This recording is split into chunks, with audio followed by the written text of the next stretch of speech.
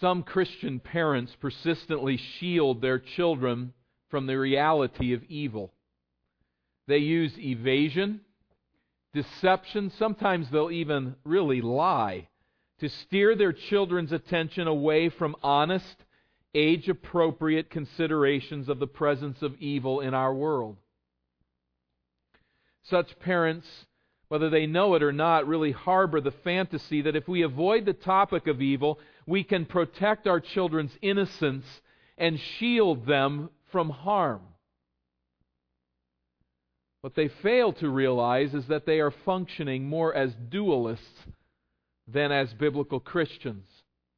They betray that they are not convinced God's sovereign dominion extends over the realm of evil. And so they do all that they can to avoid thinking about that realm. God's influence is limited to the realm of good and blessing, they think. And so let's close our eyes and plug our ears and hum loudly whenever the realm of darkness and evil rears its head, which it inevitably does. I'm thankful that our Heavenly Father does not operate under such delusion. To the contrary, our Heavenly Father is never embarrassed, never intimidated, or at a loss for words when speaking to His people about the realities of evil. God is a truth-telling, straight-shooting, all-wise realist. With piercing accuracy, He probes the moral darkness, anxious that we learn to wisely interpret and respond to the realities of evil in our world. And as our studies in divine providence have revealed, we can face the reality of evil with full confidence that God reigns with sovereign authority over the realm of evil. We can rest in the fact that God never releases His hand from the steering wheel of human history, no matter how dark things get. He never leaves that wheel in the control of sinners to take the world wherever their sinful passions may lead them. Rather, God freely rules over the realm of evil such that with perfect wisdom He conforms every sinful deed and evil circumstance to serve His ultimate saving purposes. We've seen this truth revealed explicitly in a number of passages of Scripture over recent weeks. Today I'd like to present a case study in which God's governing providence over evil is implicitly revealed. We consider today a godless, seemingly God-forsaken moment of history in the history of God's chosen people. There's darkness here. There's real evil here. And God as our Father brings this to our attention and to our understanding. Before we enter this chilling narrative, we must come armed with several key truths. I'd like us to turn first of all to Deuteronomy. We'll be considering the narrative in Genesis 34, but if you'll work your way first to Deuteronomy 7, I'd like to prepare us by gaining a few ideas, just two ideas here that we must bring with us into Genesis 34 in order to understand it appropriately. First is God's election of and promise to Abraham. God promised Abraham to bless all nations through him. So Abraham's family is chosen by God to produce Messiah. That promise passes from Abraham through to his son Isaac and through to his son Jacob. In an elective way, God chooses this family and these individuals. Through them, the Messiah will come. Now, as we enter Genesis 34, Jacob has returned to the promised land from his sojourn in Padan Aram, and under the providence of God, he has secured there 2 wives and 2 concubines who will eventually give birth to 12 sons and 1 daughter whose name is Dinah.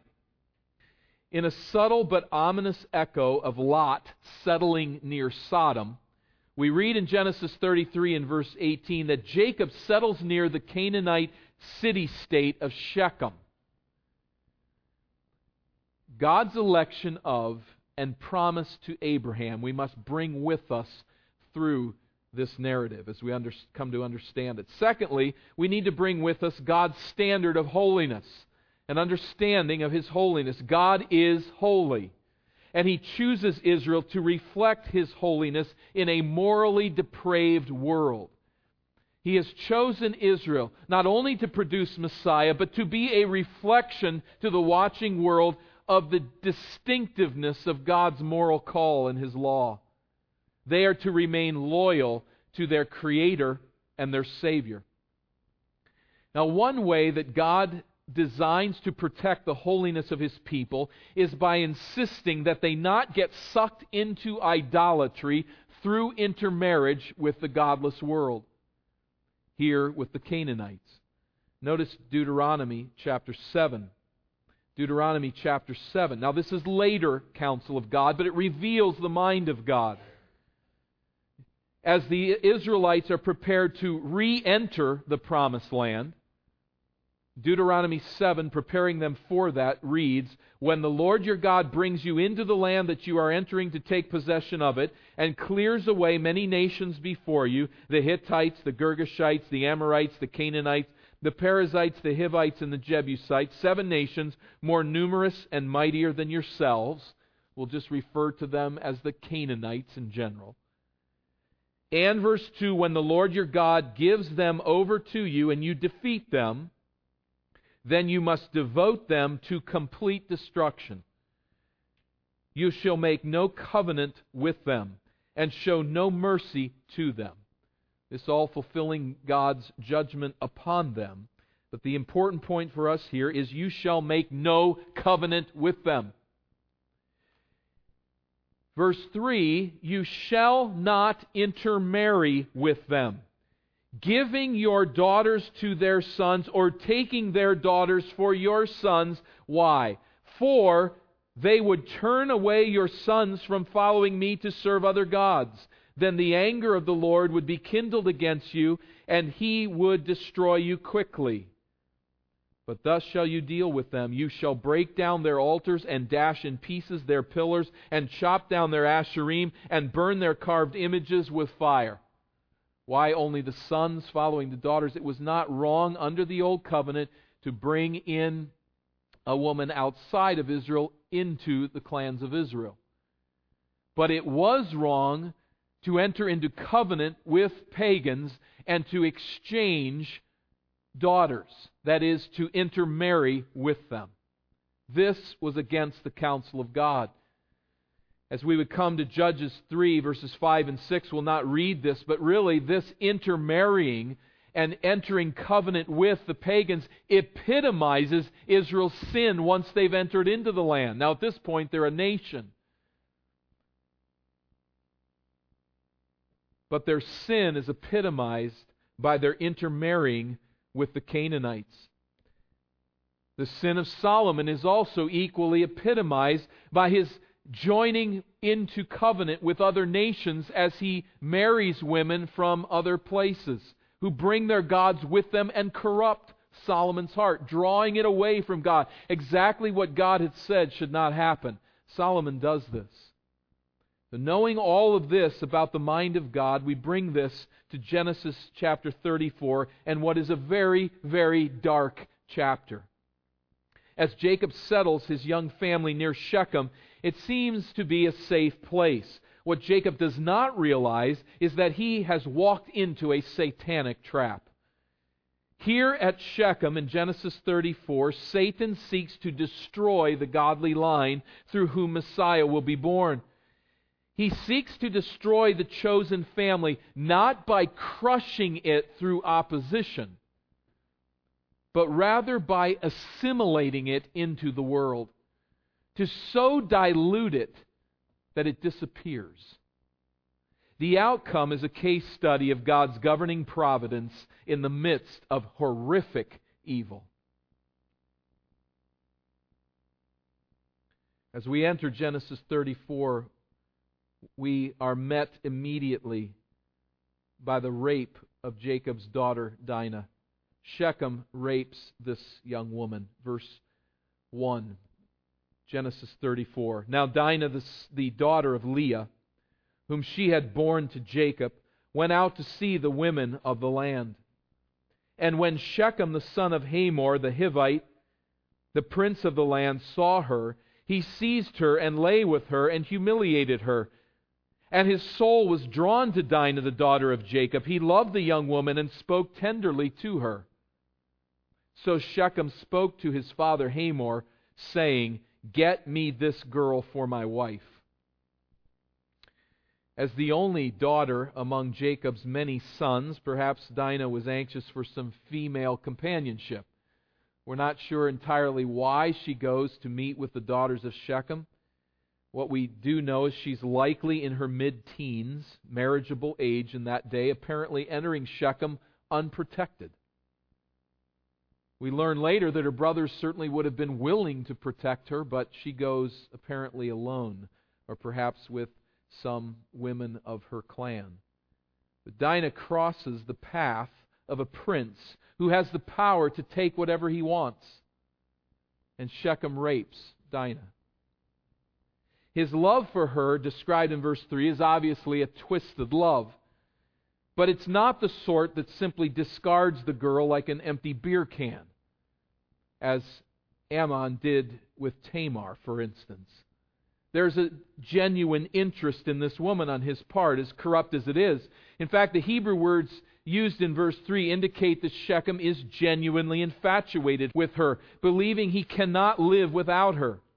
But he also feels guilty about violating her, the indication is here in the Hebrew text, and he tries to, we might say, sweet-talk her into believing that he is the right man for her. Oh, there's no such sweet talk with his father. Get me this girl for my wife. The word girl is a harsher word than is used anywhere else in the narrative. It might be, in our way of speaking, something like, get me this chick, I want her. Sort of a disrespectful term, and not a term that he'll use as he's negotiating with her family. He expresses his lust, he takes this woman, and now he wants to keep her. We see the response to this horrifying event on Israel's part. First of all, the response of Jacob, her father. Verse 5, now Jacob heard that he, Shechem, had defiled Jacob's daughter Dinah. But his sons were with his livestock in the field, so Jacob held his peace until they came. Now we need to understand how Old Testament narratives are put together. From this verse forward, Jacob is inexcusably passive. He is so dispassionate about his daughter's honor that he leaves the matter in the care of his sons and has nothing noteworthy to say to Hamor, who shows up at his house with Shechem in tow, we find verse 11. If not on this first visit, perhaps on a later visit, but he brings his son to talk to Jacob. I can tell you, I think honestly, if a man came to my door, informed me that his son, who's standing next to him, has raped my daughter and now wants to marry her, I'd have a few quotable lines for them. In fact, my response would probably lead the evening news. What do we have quoted from Jacob? Nothing. What does he do to deal with this situation? Nothing. He is put in very bad light as a father who apparently has no regard for the daughter of the wife that he doesn't love. It's an ugly, evil response on his part, or non-response. He says nothing. He does nothing. Nothing significant to record. His daughter, as verse 5 says, has been defiled. The Hebrew word is used later by Moses to designate ritual uncleanness. So the point here is that the holy people have been violated. An unholy act has been committed against the holy people. It is genuine evil, but Jacob fails to see this event for its spiritual significance. His sons, at least, see it for its social significance, and we see their response in verse 7. The sons of Jacob had come in from the field as soon as they heard of it. They hear in some way. And the men were indignant and very angry because he had done an outrageous thing in Israel by lying with Jacob's daughter, for such a thing must not be done. We see and even feel their rage. Jacob, it would appear, doesn't even care to hurry them to come away from his livestock. He waits for a convenient time. But as they come, they are filled with anger. They at least sense the social indignation of this, the outrageousness of it, in contrast to their father Jacob. We read then in verse 8 of the response of the Shechemites. But Hamor, verse 8, spoke with them, saying, "The soul of my son Shechem longs for your daughter. Please give her to him to be his wife. Make marriages with us, give your daughters to us, and take our daughters for yourselves. You shall dwell with us, and the land shall be open to you. Dwell and trade in it, and get property in it." The city-state of Shechem was not large by our standards, but it did control about 1,000 square miles of territory from Jerusalem to Megiddo. So this is a generous offer by a powerful family of a leading city-state to a sojourning family. Not only do they want just Dinah to be given in marriage to Shechem, they want to intermarry with the Israelites. And it's important for us to highlight verse 9, the end of verse 8. Give her to him to be wife, but make marriages with us. We want to enter into covenant with one another to intermarry between the Shechemites and the Israelites. This is an offer that is clearly contrary to God's will. It is an assault on His holiness. And it is a calculated attempt on the part of Satan to dissipate the Messianic line by amalgamating Israel into a pagan people, to tear down the holiness of this people, joining them with the Canaanites, these Hivites. As is fitting, Father Hamor opens the marital negotiations, but his son Shechem also speaks up here in verse 11. He says, Shechem also said to her father, that is to Jacob, and to her brothers, "Let me find favor in your eyes, and whatever you say to me I will give. Ask me for as great a bride price and gift as you will, and I will give whatever you say to me, only give me the young woman to be my wife." Here he employs the term, more respectful term, young woman. He sincerely wants to marry Dinah. Now it's interesting in this proposal for marriage, in this proposal to enter into covenant with one another, to look back just a ways at chapter 33 and verse 18, where we find Jacob coming safely to the city of Shechem in the land of Canaan. On his way from Padan Aram, he camps there before the city. And in verse 20, there he erects an altar and called it El Elohoi Israel. You see in your marginal note there, meaning God, the God of Israel. Isn't it interesting the Canaanites are not put off by that at all? In fact, the world has little problem with God's people communing with one another in worship as long as we will commune with the world in all of its ideas and philosophies. If you claim to have entered covenant with God through Christ, that's no problem, as long as you enter covenant with us and participate in our worldview. You can hold your religious beliefs without much fear in this world if you will only keep them to yourself and identify with your culture. But what Satan is subtly doing here is putting an offer on the table that will effectively corrupt the line through whom Messiah will be born until it is indistinguishable. So there's no sense here that we desire to become followers of the living God. There is simply an offer here of covenant with a powerful city-state to a sojourning family. Verse 13. The sons of Jacob answered Shechem and his father Hamor deceitfully. The deceiver's sons learned to deceive because he had defiled their sister Dinah. They said to them, "We cannot do this thing to give our sister to one who is uncircumcised, for that would be a disgrace to us. Only on this condition will we agree with you, that you will become as we are by every male among you being circumcised." Watch verse 16.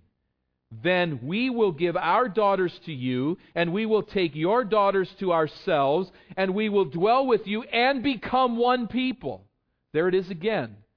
We see the emphasis in verse 9. We see it again here in verse 16. Entering covenant, giving one another's daughters that we might intermarry and become one people. "But if you will not listen to us and be circumcised, then we will take our daughters and we will be gone." Now it's a ruse, it's deception. But nonetheless, this is the negotiation that's brought to the Shechemites, who believe very much that this is in earnest. Circumcision was the sign that God gave to Abraham to mark his offspring's covenant with God.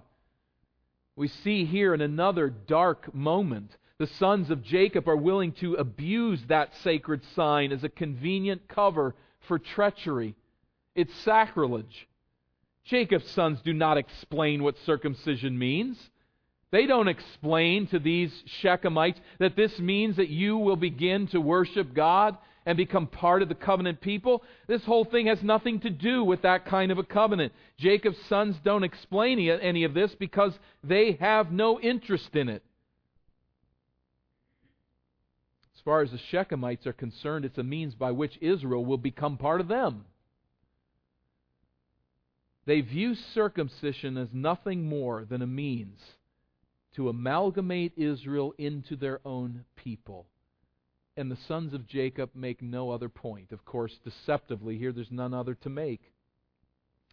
But it is significant to us as we look at this narrative how the narrator lays it out, and the repeated emphasis from verse 9 here in verse 16. That this is about becoming one people. It's about intermarriage with one another. Jacob's sons are bluffing, but this is indeed the matter that is before Shechem and Israel. Verse 18, their words pleased Hamor and Hamor's son Shechem. And the young man did not delay to do the thing because he delighted in Jacob's daughter. Now he was the most honored of all his father's house. He responds immediately. His father, seeing his son's interest, respond immediately. But there's this added idea here at the end of verse 19 that he was the most honored of all his father's house. That's an important insertion. Because we note next how Hamor and Shechem approach the Shechemites. Their response to all of this matter. In verse 20, we read that Hamor and his son Shechem came to the gate of their city and spoke to the men of their city, saying, "These men are at peace with us. Let them dwell in the land and trade in it. For behold, the land is large enough for them. Let us take their daughters as wives, and let us give them our daughters. Only on this condition will the men agree to dwell with us to become one people. When every male among us is circumcised, as they are circumcised, will not their livestock, their property, and all their beasts be ours? Only let us agree with them, and they will dwell with us." We see at verse 22, again this emphasis, we will become one people. Understanding how these narratives are written, we have here this third emphasis. The focus is on intermarriage. The focus is on becoming one people. Even in the midst of the deception, that's what the issue is. And the narrator wants us to grasp that through this third repetition of the concept. Shechem's sensual lust is really all that is driving this matter. But you notice how his sales pitch works. His sales pitch is that intermarriage with Israel will serve the best interest of the entire city-state. He really uses here a materialistic hook.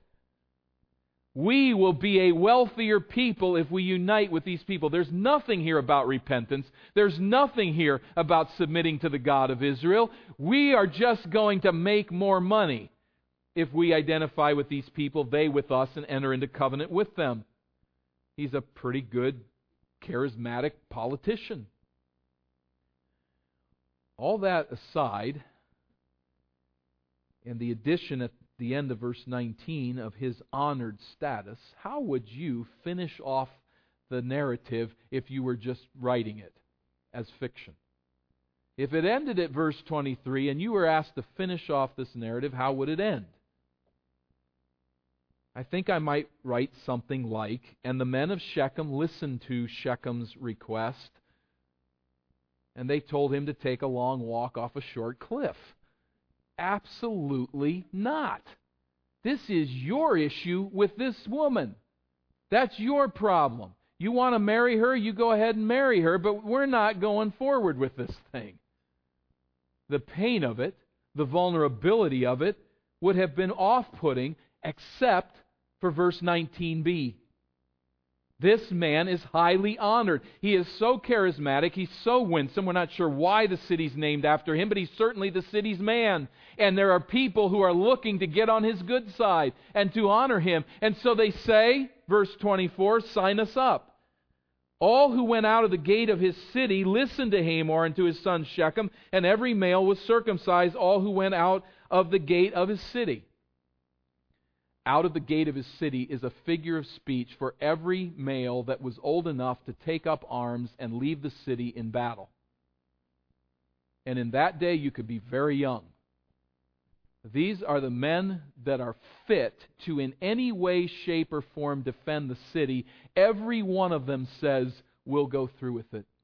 They're driven by materialism. They're driven by this man's appeal. They're driven by wanting to honor him. And so they all submit to this very painful procedure.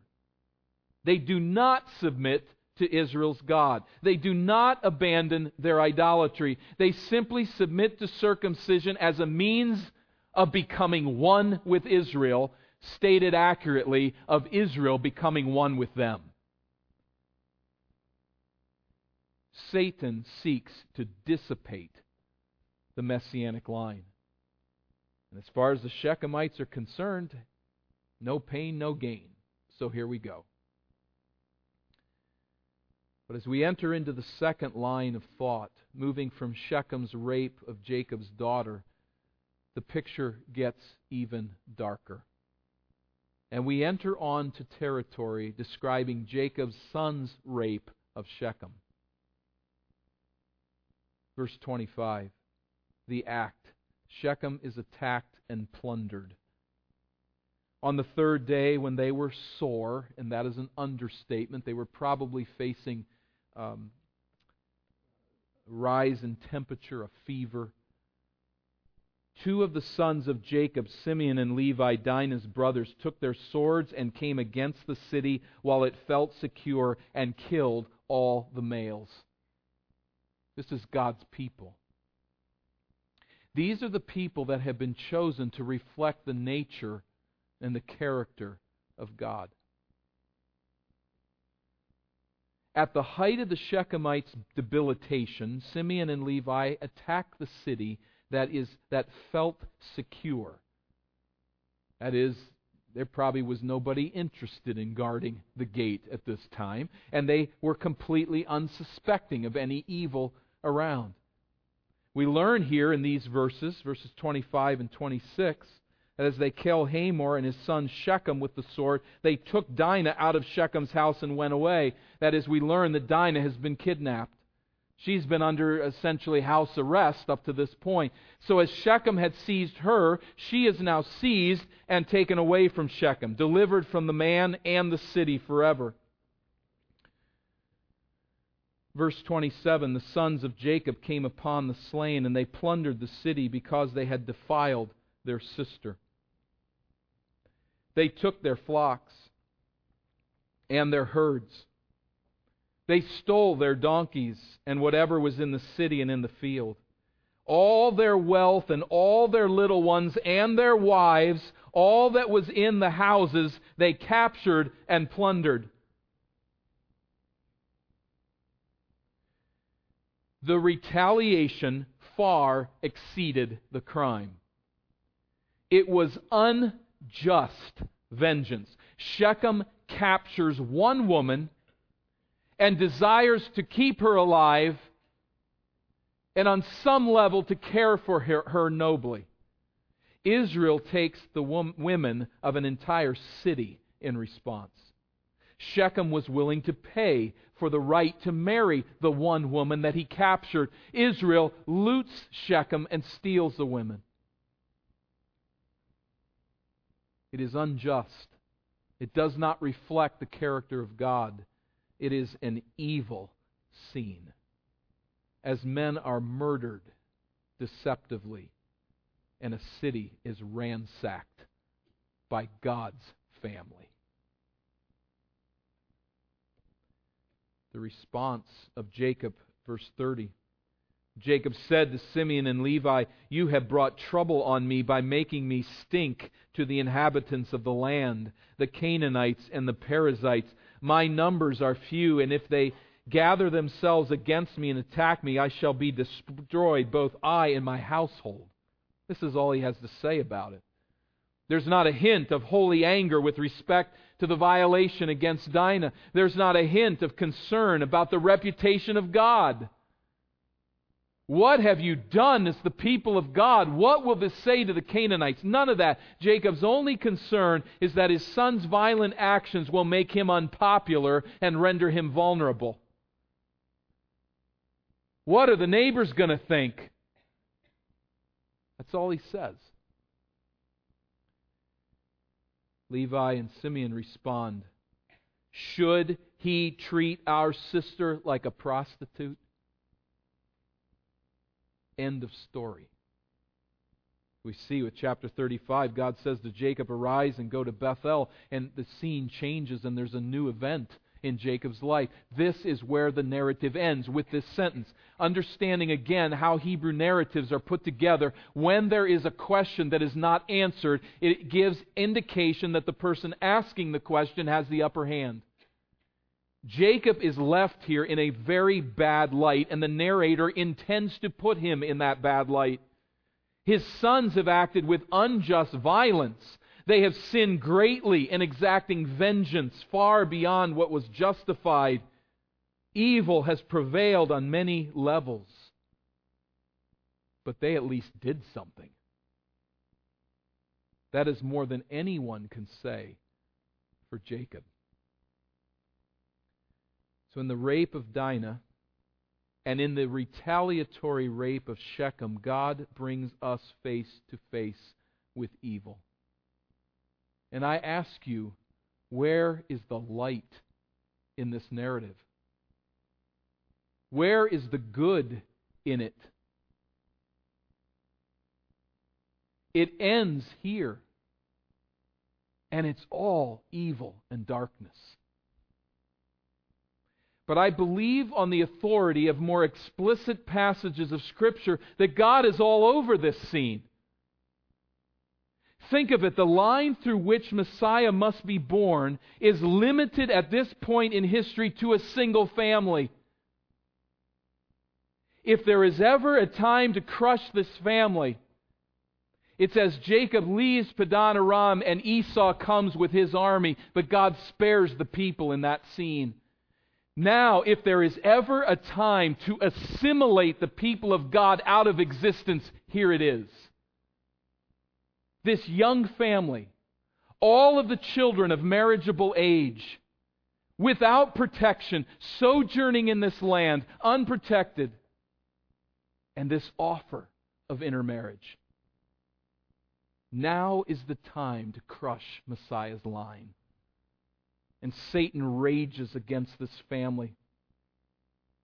But through a remarkable set of evil circumstances and wicked decisions do we recognize that the family line is actually preserved. Think of the twists and turns of providence here. Think of the choices that sinners freely make and how they affect the outcome. Dinah goes unguarded to the city. Why? On this day, Shechem happens to be in town. She happens to walk across his notice. He does not think long. He does not think long at all. He thinks only about the passions that are controlling him at the moment. He seizes her and he rapes her. Do you know what this means? It means that the offer to intermarry with the Canaanites, the offer to enter covenant with them and become one people, comes from a man to the brothers of this woman from a man who has just raped her. That's a deal changer as the account works its way out. Does that make a difference? Imagine what might have happened had Shechem controlled his passions and respectfully proposed marriage to Dinah and intermarriage with the Israelites. If there was not that hatred, that animosity, that anger that was in the hearts of Jacob's sons, this may have been a deal too good to pass up. It may have been an offer too good to refuse for a sojourning, vulnerable family who seemed to have nothing to lose,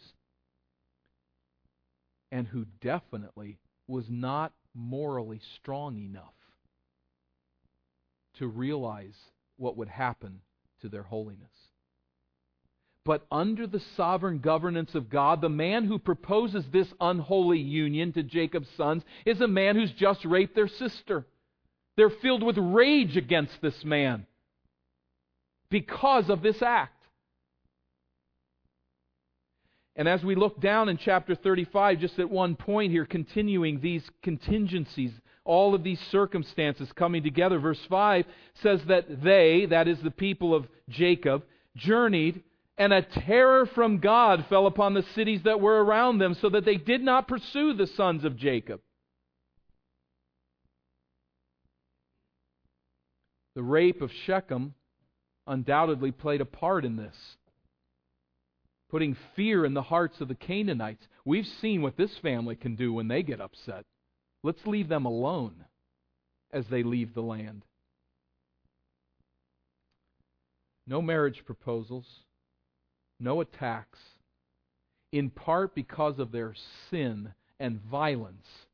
They are left to be a holy, distinctive people, as sinful as they are. This is, from start to finish, a lurid, wicked account. And our Father takes the time to share this account with us. But we have to ask then, why? Why does a God of goodness and light and purity give to us such an account? Why include it in the Bible? It certainly is inserted here for some reason.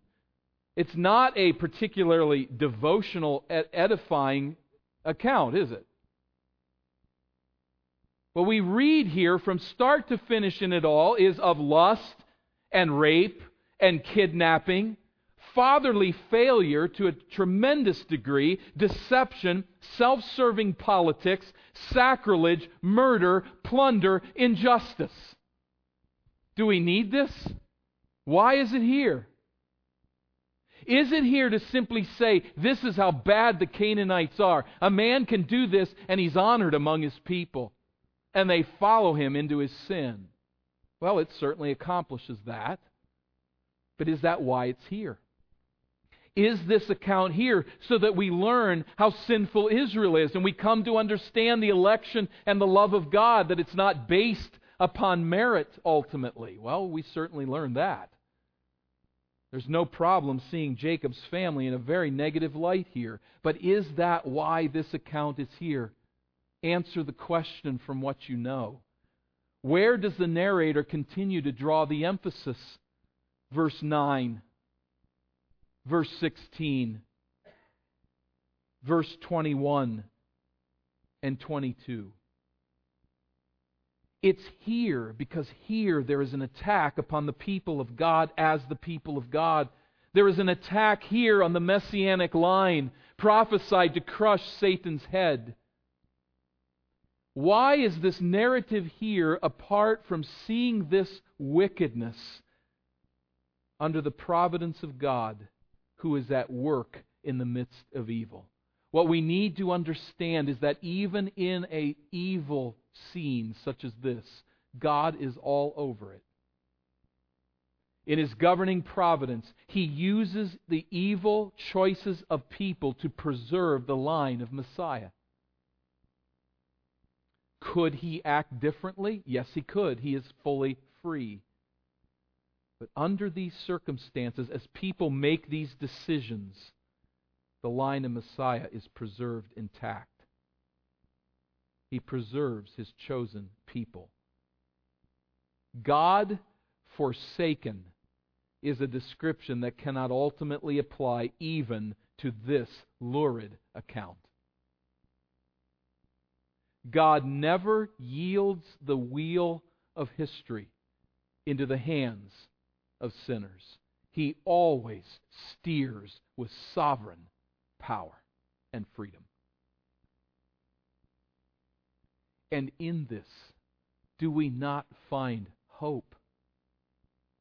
I trust tonight as we gather in homes and we talk through this passage of Scripture that we will chase out this message of hope that is here in this evil account. We can say indeed in the midst of an evil world that there is no moment of God-forsakenness in one sense. His grace is always extended and His sovereignty never relaxes. We find hope even in this evil as we realize that it is in the midst of evil and sin that we come to know God. Now, if you're honest with your own heart, in your own discernment of where you are in your relationship with God, if you're honest with that, you will see a greater darkness in your own heart than even is displayed by the Shechemites. We knowingly violate the law of God. Idolatrously we sin against His purposes. In ourselves, in the depths of the darkness that pervades our inner being, there is a violation of God, there is an idolatry against Him, there is a wickedness that holds us accountable to Him. But it's in our sin, it's in our wickedness that God introduces Himself to us in Christ. It is by coming to acknowledge that I am lost, coming to acknowledge that I need a Savior, that I meet Jesus Christ in His death in my place, rising from the dead and granting to His people the gift of eternal life. It's as I come to see the darkness within that I come to meet God. It does not matter what your sin is. There's no God-forsaken moment. See your sin for what it is and come to Jesus Christ crucified and risen. If you've not come to saving faith in Him, embrace His forgiveness and meet God in your sin. Be reconciled to God through Christ. The only God-forsaken moment would be if we enter eternity in our own strength, on our own merits, having rejected the gift of forgiveness and grace in Christ. That is to enter into a God-forsaken eternity. I implore you, if that's where you're headed, run to Christ. Run into His arms and receive His forgiveness. Meet Him in your sin. For those of us who know Christ as Savior, the Spirit bears witness with our spirit that we are the children of God. This gives me hope and confidence in the midst of the darkness of my sin, that God always reigns supreme.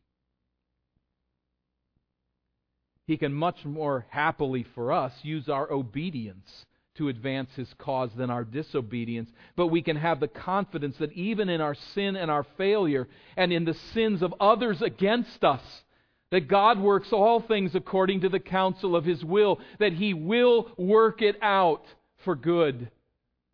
There may be great pain, there may be great evil, there may be great destruction in our experience. But where God reigns, there is always hope.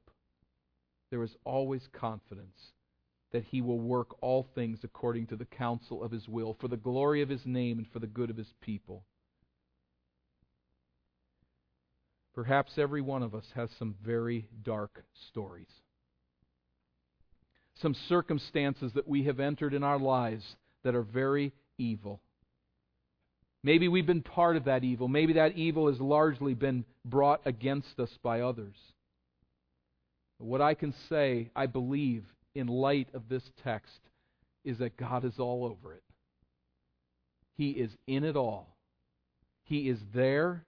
He is directing for His glory and for our good every twist and turn of an evil world. He talks to us about evil. He levels with us about wickedness because He reigns sovereignly over it. And we can put our confidence and trust as poor and needy sinners that our God reigns and that He loves us with an infinite love despite our sin because of His grace. Let's bow for prayer. Father, there may be among us some who are running from Christ. They have never known the joy of sins forgiven. As they sing songs of the new life, they do not ring true. There is no witness of the Spirit. They're in their sin and darkness. For anyone that is in that state, I pray, Father, that they would flee from the wrath to come, that they would embrace Christ as their Savior.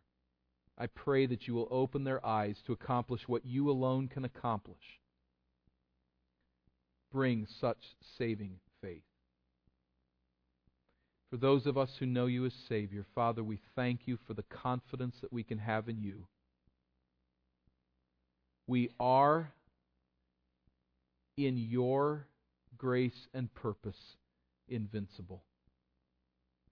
Not because of us, but because of You. We thank You for Your protection, for Your care, for Your sovereign reign. And I pray that as we work these matters out for our individual lives, that we will continue to put our rest and our confidence in You. And we will thank You for what You are pleased to do by Your sanctifying power through Your indwelling Spirit. In the name of the Son we pray. Amen.